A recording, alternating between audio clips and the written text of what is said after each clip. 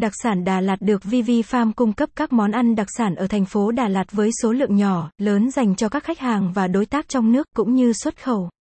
Website: https://dac-dac-san-da-lat-VV Farm. Đặc sản Đà Lạt được ưa chuộng nhất. VV Farm là một thương hiệu của cô chủ nhỏ nhắn có tâm huyết với nông nghiệp Việt Nam tên Nguyễn Mạch Trúc Vi.